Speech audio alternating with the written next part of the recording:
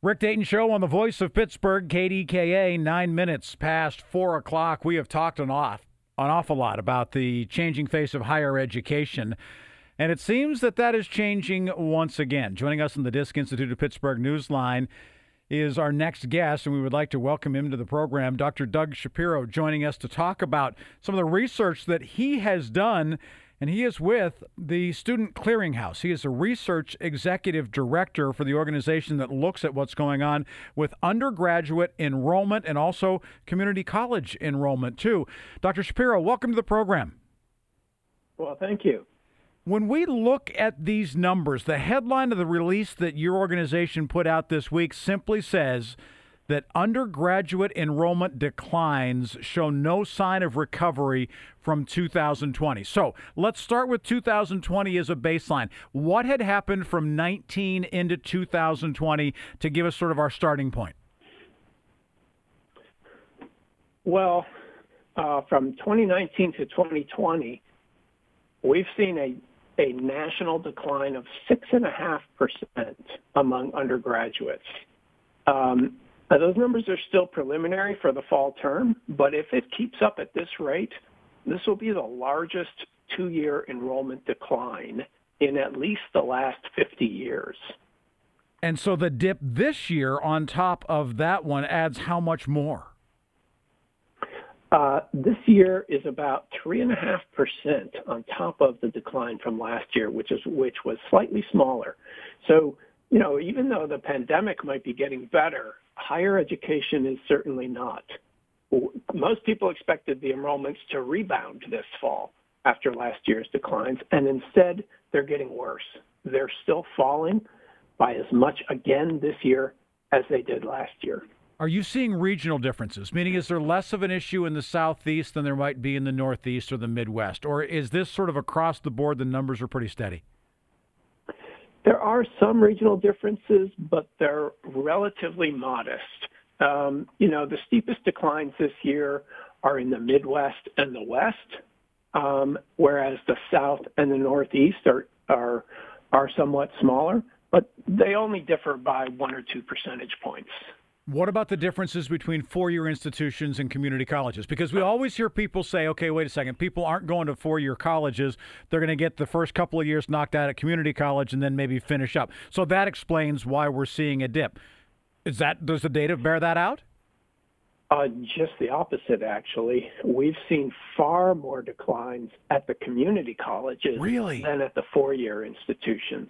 Absolutely. It's quite big. The community colleges are down 14% since 2019, whereas the four-year publics are down only about 3%, and private nonprofits just 1% right now. They've actually recovered a little bit this year. But what's also interesting is that there's a very big difference within the four-year colleges between the elites, the ones that are the hardest to get into, and pretty much all the rest.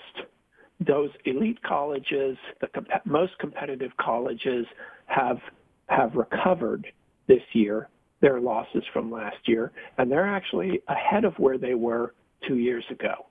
Whereas all the regional public campuses, the less selective private colleges, the smaller schools, they're falling much faster.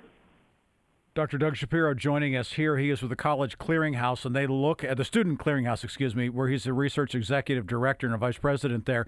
They are looking at the trends having to do with college enrollments. Where does your data come from? And you're compiling it from all around the country, but where do your numbers come from? What's your raw data? Our raw data comes directly from the registrars, the people who keep track on each and every campus of students who are enrolled. And so we're literally counting individual students.